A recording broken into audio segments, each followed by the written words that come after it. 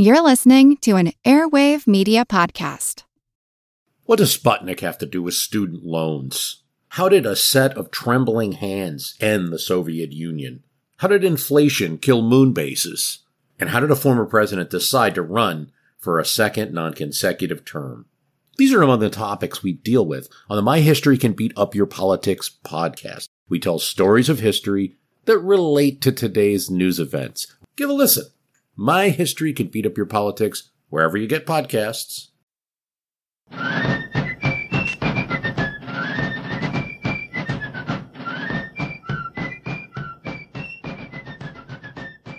Hello, and thank you for joining the American Revolution.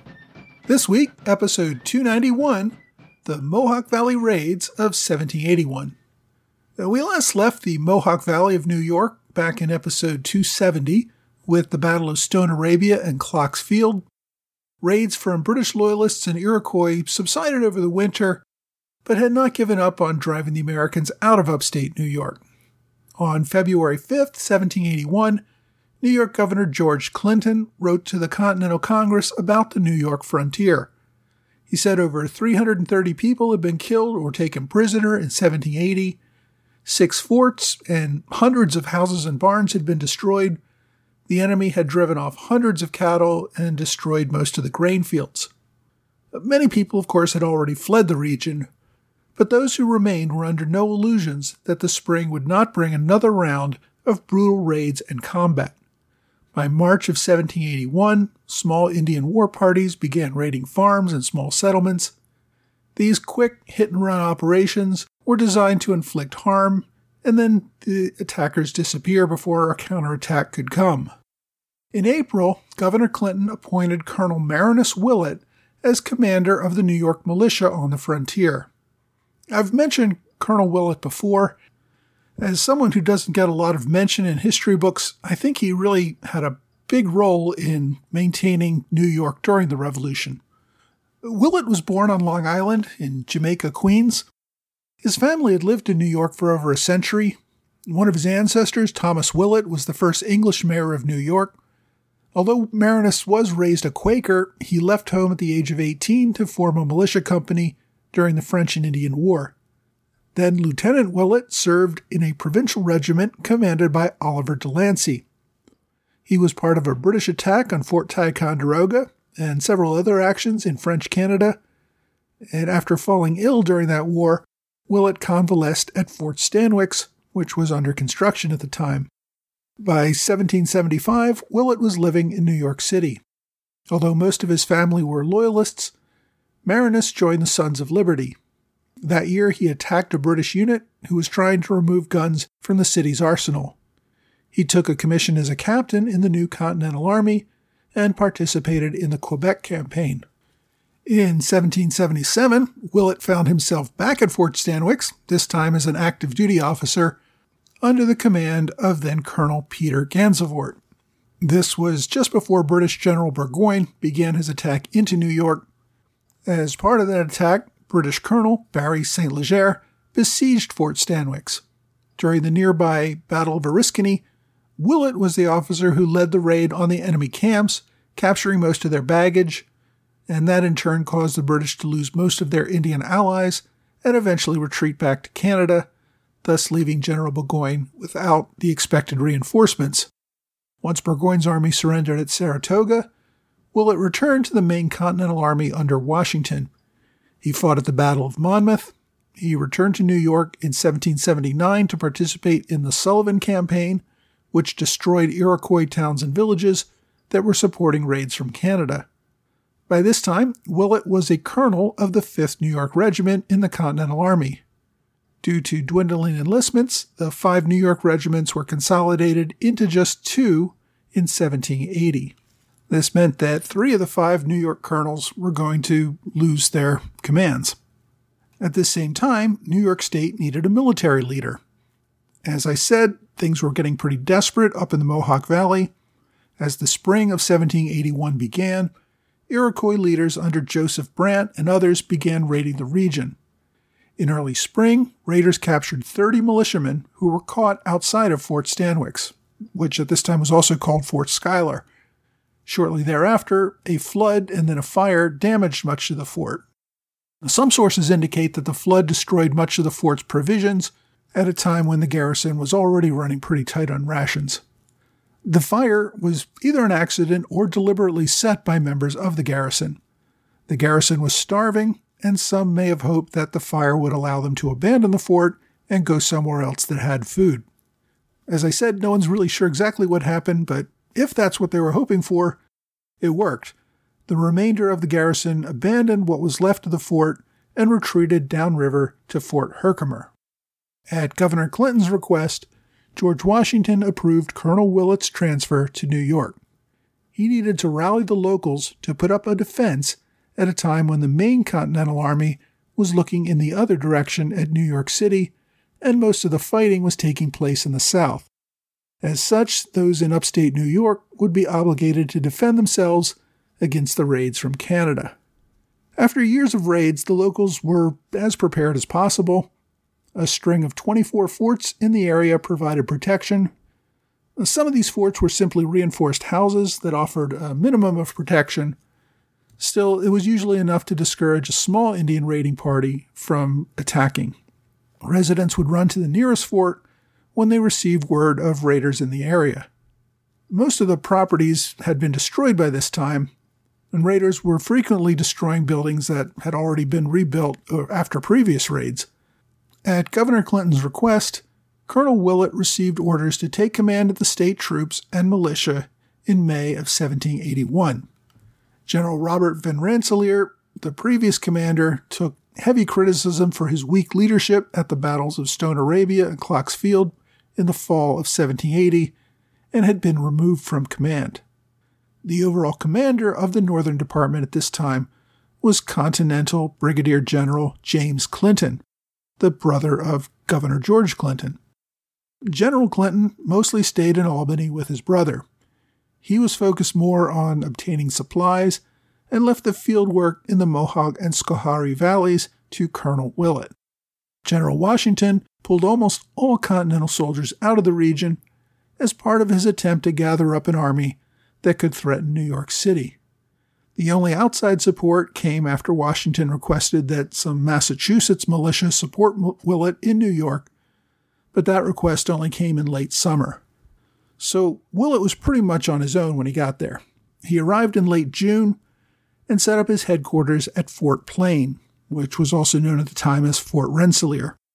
Rather than keep small bodies of militia scattered across the region, Willett tried to gather together a militia army of several hundred men who could be on the move regularly to confront enemy raiding parties. Within a few weeks of his arrival at Fort Plain, Willett would face his first major challenge. Over the course of the winter and spring, most of the attacks consisted of smaller bands of Tories and Iroquois attacking isolated homes or people caught out in their fields. On July 9th, Willett dispatched Captain Lawrence Gross with 35 militiamen on a routine reconnaissance south of the fort toward the village of New Dorlach, later called Sharon Springs. Later that same morning, Willett noticed smoke rising from the southeast in the direction of Currytown. He dispatched Captain Robert McKean with 16 men to investigate and collect militia along the way. McKean's force arrived at Currytown, about 10 miles from the fort, to find the village had been plundered and burned to the ground. His men really couldn't do anything except douse the remaining fires. The attack on Currytown was not the result of a small raiding party, though. A larger force of 300 Iroquois and Loyalists, under the command of Lieutenant John Dockstader, had ridden down from Montreal to raid the area. Dockstader had lived in this area before the war, but had been forced to flee because of his Loyalist sentiments. Dockstader had some relationship to Joseph Brant, the Mohawk war chief and British officer. According to some accounts, and records are really spotty on this point, Dockstader may have been married to a sister or niece of Captain Brant. Some accounts indicate that Dockstader was also part Iroquois himself. Whatever his background, Dockstader was a committed Loyalist and an experienced raider who knew the area well. During the attack on Currytown, the raiders killed and scalped several locals and took a few others prisoner. They plundered all the buildings, then burned whatever they could not carry off with them. Once complete, the raiders rode southwest toward the town of New Dorlach. After dousing the fires at Currytown, Captain Gross tasked 2 of his local scouts to follow the trail. The men determined that the raiders had set up camp in a swamp near New Dorlach. Since the raiding party was about 300 men, and Gross had only about 30, he couldn't do anything on his own. He dispatched riders back to Fort Plain to inform Colonel Willett. Gross then set up camp along Bowman's Creek, which was between Fort Plain and the enemy camp at New Dorlach. Upon receiving news of the enemy's location, Willett put out a call for anyone who could join for an attack near Currytown. He gathered as many men as he could from Fort Plain and moved overnight to surprise the enemy. Willett's force, along with those of Gross and McKean, arrived at the enemy camp at about dawn on July 10th. The force of mostly Iroquois warriors outnumbered the smaller force of about 150 militia that Willett had been able to muster on short notice. Even so, he was determined to fight. Willett sent about 10 of his men toward the enemy camp, where they fired on the enemy and then retreated. As expected, the warriors jumped on their horses and tried to ride down on the small group. The Iroquois were so fast that they managed to kill 2 of the retreating militia. The rest, however, rode the pursuers into an ambush that had been set up by Willett. The militia fired a volley into the warriors. Although they took casualties, the warriors rushed the enemy lines. Willett had kept back 50 of his soldiers, who fired a second volley into the attackers. The 2 lines continued to fight for about 90 minutes before the Loyalists and Iroquois retreated. Captain McKean attempted to pursue the retreating enemy, but almost immediately took 2 balls in his chest, mortally wounded. His son Samuel attempted to come to his aid and was also shot through the mouth. The enemy quickly disappeared without anyone attempting to pursue right away. After Willett's force did advance, they found the enemy camp at the swamp. The enemy had gone, but had abandoned most of their equipment and the plunder they had taken from Currytown. Willett later reported that the Loyalist force had about 50 men killed or wounded. Willett lost 5 men killed and 9 wounded. The Loyalists also had killed most of the prisoners that they had taken at Currytown after the encounter with Willett's force. Several prisoners survived long enough to be recovered, but most died of their injuries within days. After the battle, Lieutenant Colonel Volkert Veeder arrived on the scene with 3 regiments of Tryon County militia. The militia had missed the battle, but helped to deal with the dead and wounded. While the battle at New Dorlach turned out to be the largest fight of the summer, it was far from the only one, and locals were always on alert for the next raid. Only a few weeks after the battle at New Dorlach, a Tory named Adam Chrysler from Butler's Rangers led a group of Tories and Iroquois in a raid a few miles further southeast near their modern town of Galluppville. They attacked several houses, killing and capturing locals. Days later, on August 6th, Loyalist Donald MacDonald led a force of 60 Indians and Loyalists to some settlements that were within a few miles of Fort Herkimer. Those who could fled to Fort Herkimer, but Johann Christian Schell chose to make a stand at his home. He had fortified the home to prepare for just such an attack. When the raid came, 2 of his sons were captured while working in the field. Schell made it back to his home, where he, his wife, and his 6 other sons put up a defense. The family managed to hold off the attackers for hours as they tried to burn down the home or force entry.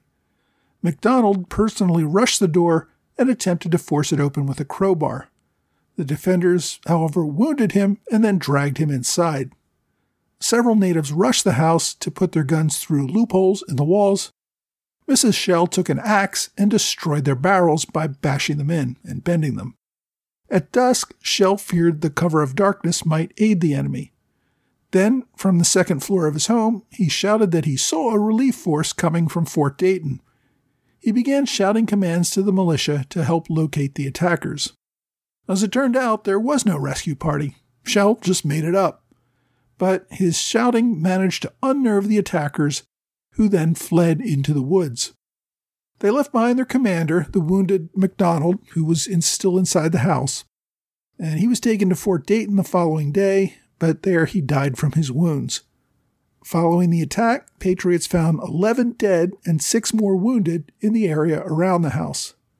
Schell's captured sons were taken to Montreal. After their eventual release, when the war ended, they reported that another 9 attackers had died on the march back to Canada. No one in the house was killed or wounded. Schell continued to farm his land. However, a year later, another raid came and caught him working in the fields. This time, he and one of his sons were killed. As the summer came to an end, Walter Butler, the son of John Butler, commander of Butler's Rangers, led another large force of 600 or 700 Tories and Iroquois into the Mohawk Valley. I've mentioned Butler before. He grew up in the area, but of course was forced to flee because of his Loyalist sympathies. He had been tried in New York and sentenced to death before escaping back to Canada. Butler was among the most active Tory leaders and had become particularly notorious following his role in the Cherry Valley Massacre in 1778. The Loyalists came back to the same area of the Mohawk Valley in October, including another attack on Currytown to destroy anything that had been rebuilt since the July raid. The raiders then moved north toward Johnstown.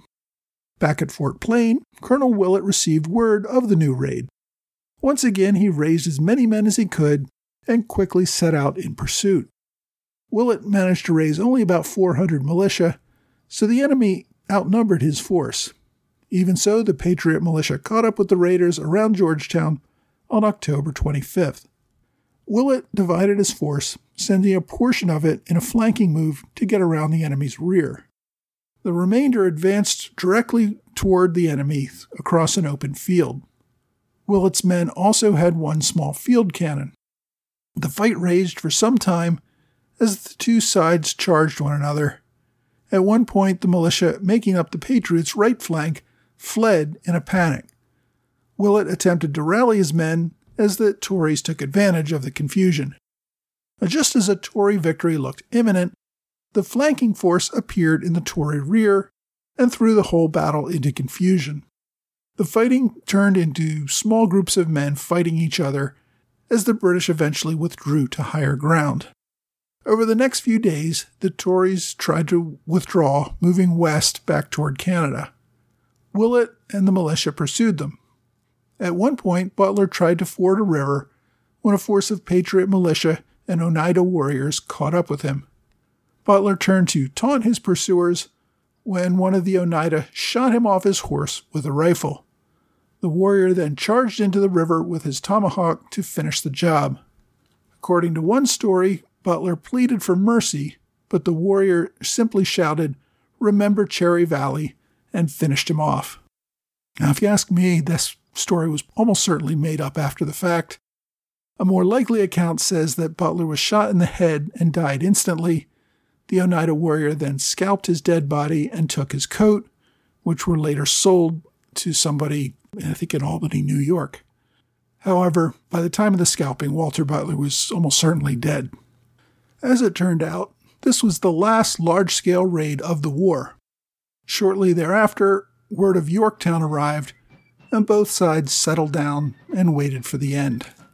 Next week, we're going to return to South Carolina, where the South Carolina militia under Thomas Sumter continue to contest for control of the state and force the British to be bottled up even more tightly in and around Charleston.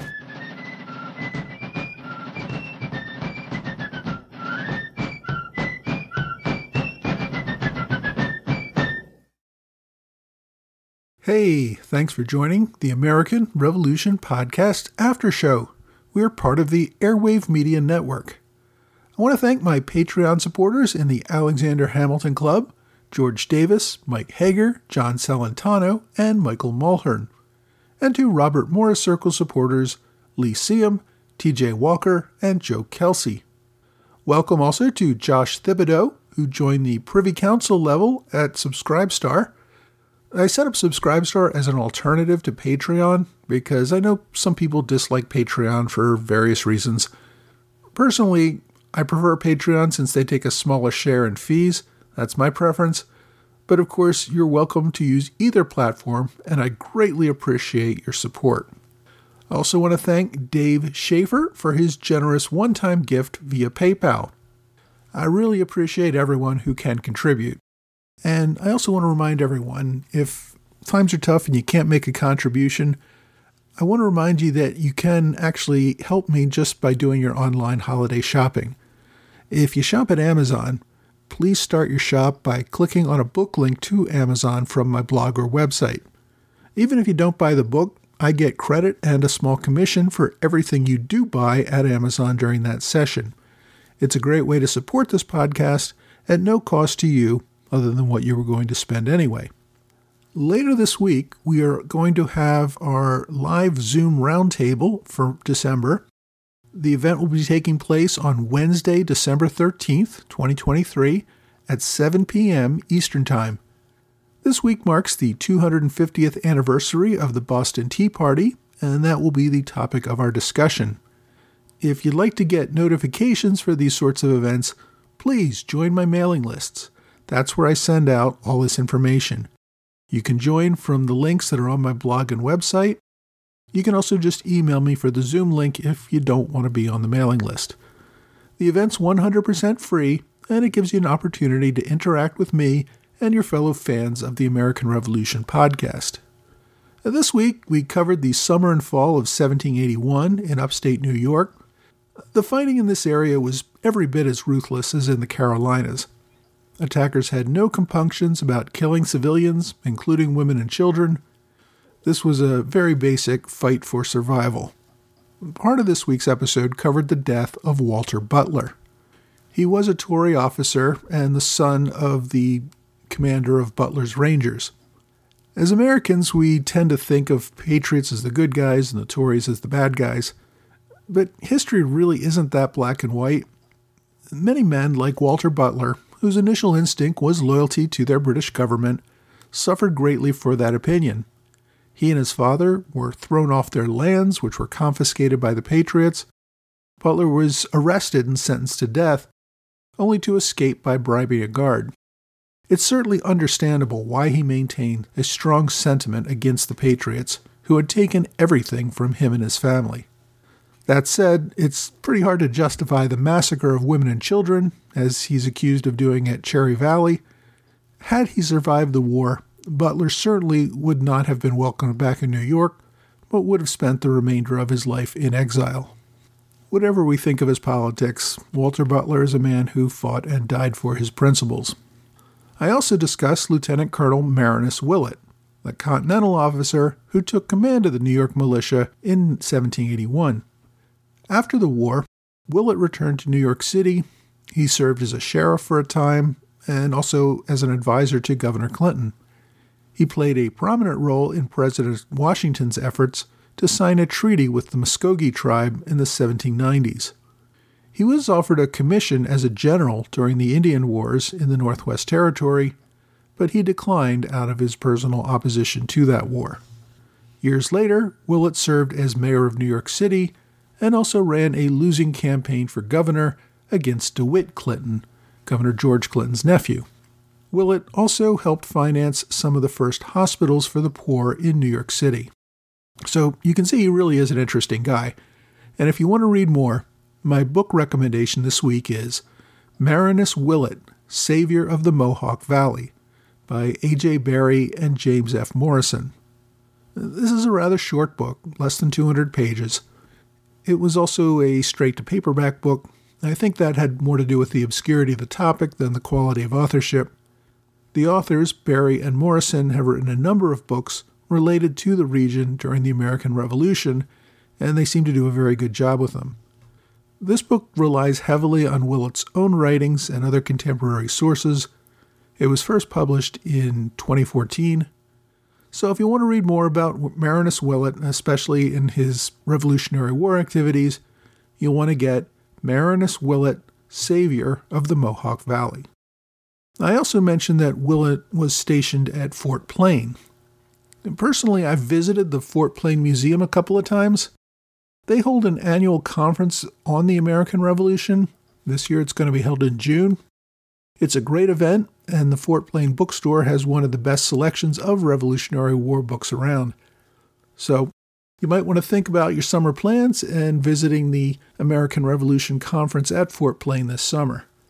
My online recommendation is a book about Fort Plain, The Story of Old Fort Plain and the Middle Mohawk Valley by Nelson Green. This book, admittedly, it only devotes a few pages to the events that I discussed this week, but it does give an interesting history of the fort and the surrounding region. It was first published in 1915, so it is public domain and available on archive.org. As always, I've included links on my blog and website. My question this week asks, if the British Revolution was in the 1600s, then why did King George have political power during the American Revolution? Also, why was there British royalty even after the British Revolution? Well, not all revolutions do away with kings. A revolution simply refers to some major change. Many revolutions are brought about by war and result in a new government, and since most of the governments had been monarchies around this time, a great many revolutions have been fought over the last few centuries to get rid of them. But as I said, a revolution does not necessarily get rid of a monarchy. I think your reference to the British Revolution is a reference to the Glorious Revolution that took place in England in 1688. Parliament at that time forced King James II to abdicate and put his daughter Mary on the throne along with her Dutch husband William. The revolution at that time was not about abolishing the monarchy. It was about getting rid of a king who seemed a little too pro-Catholic for most Englishmen. The revolution in this case simply put a different monarch in power. Now, one reason it is considered a revolution is that it marked an important move from a powerful monarchy to a bit of a more figurehead monarchy than Britain has today. But much of the change from an all-powerful monarch to the figurehead we have today really happened over a much longer period of time. The Glorious Revolution itself resulted in the passage of the English Bill of Rights, which established specific powers for Parliament. And some have argued the revolution also moved away from the idea of divine right of kings toward a more modern social contract theory of governing. But there was no movement to do away with the monarchy altogether. The king still had an important but limited role in government. It was probably, however, revolutionary in the sense that Parliament was taking a much more prominent role in governing. Even that was not new, since these fights had been going on since before the English Civil War, several decades earlier, and can probably even be traced back to at least the Magna Carta in the 13th century. The English Bill of Rights that was the result of this glorious revolution is something that many of the leading colonist protesters held up as why they were fighting for their rights as Englishmen in the American Revolution. Now, following the Glorious Revolution, King William and Queen Mary still played a prominent role in governing, as did their successor, Queen Anne. Kings did not begin to play a much reduced role until a few decades later when King George I took the throne. George I, of course, was a German. He did not speak English, and he really had no interest in governing Britain. He only spent part of the year on the island. Similarly, his son George II was also not a native English speaker and seemed more interested in his German principality in Europe. So while Britain did have this period of several decades of an uninterested monarch who left governing to others, that was really a matter of choice rather than a hard and fast rule of government. When George III took the throne, he began to assert a more active interest in governing. Tories in Britain supported a more politically active king and were very happy about this. Whigs, we'll say, were less than enthusiastic, but even they did not outright oppose the king's involvement in policymaking. After George III took blame for losing the American Revolution, sorry, spoiler alert there, a political movement in Britain moved more firmly toward making the monarchy a much more ceremonial role. Even now, though, this is a matter of practice. The monarch still maintains, on paper, a great many powers that it opts not to exercise. Of course, one reason it doesn't exercise those rights is that it probably doesn't have the political power to do so, and there would probably be a popular backlash if the king did try to engage in those political powers. Doing so today would most likely result in the end of a monarchy in Britain. If you have a question you'd like me to answer, please reach out to me via email or on Twitter, Facebook, Quora, or Reddit. Well, that's all for this week. I hope you will join me again next week for another American Revolution podcast.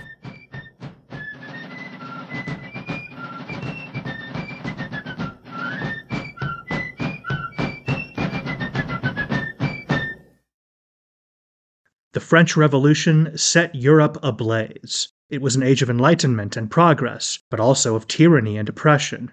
It was an age of glory and an age of tragedy. One man stood above it all. This was the Age of Napoleon. I'm Everett Rummage, host of the Age of Napoleon podcast. Join me as I examine the life and times of one of the most fascinating and enigmatic characters in modern history. Look for the Age of Napoleon wherever you find your podcasts.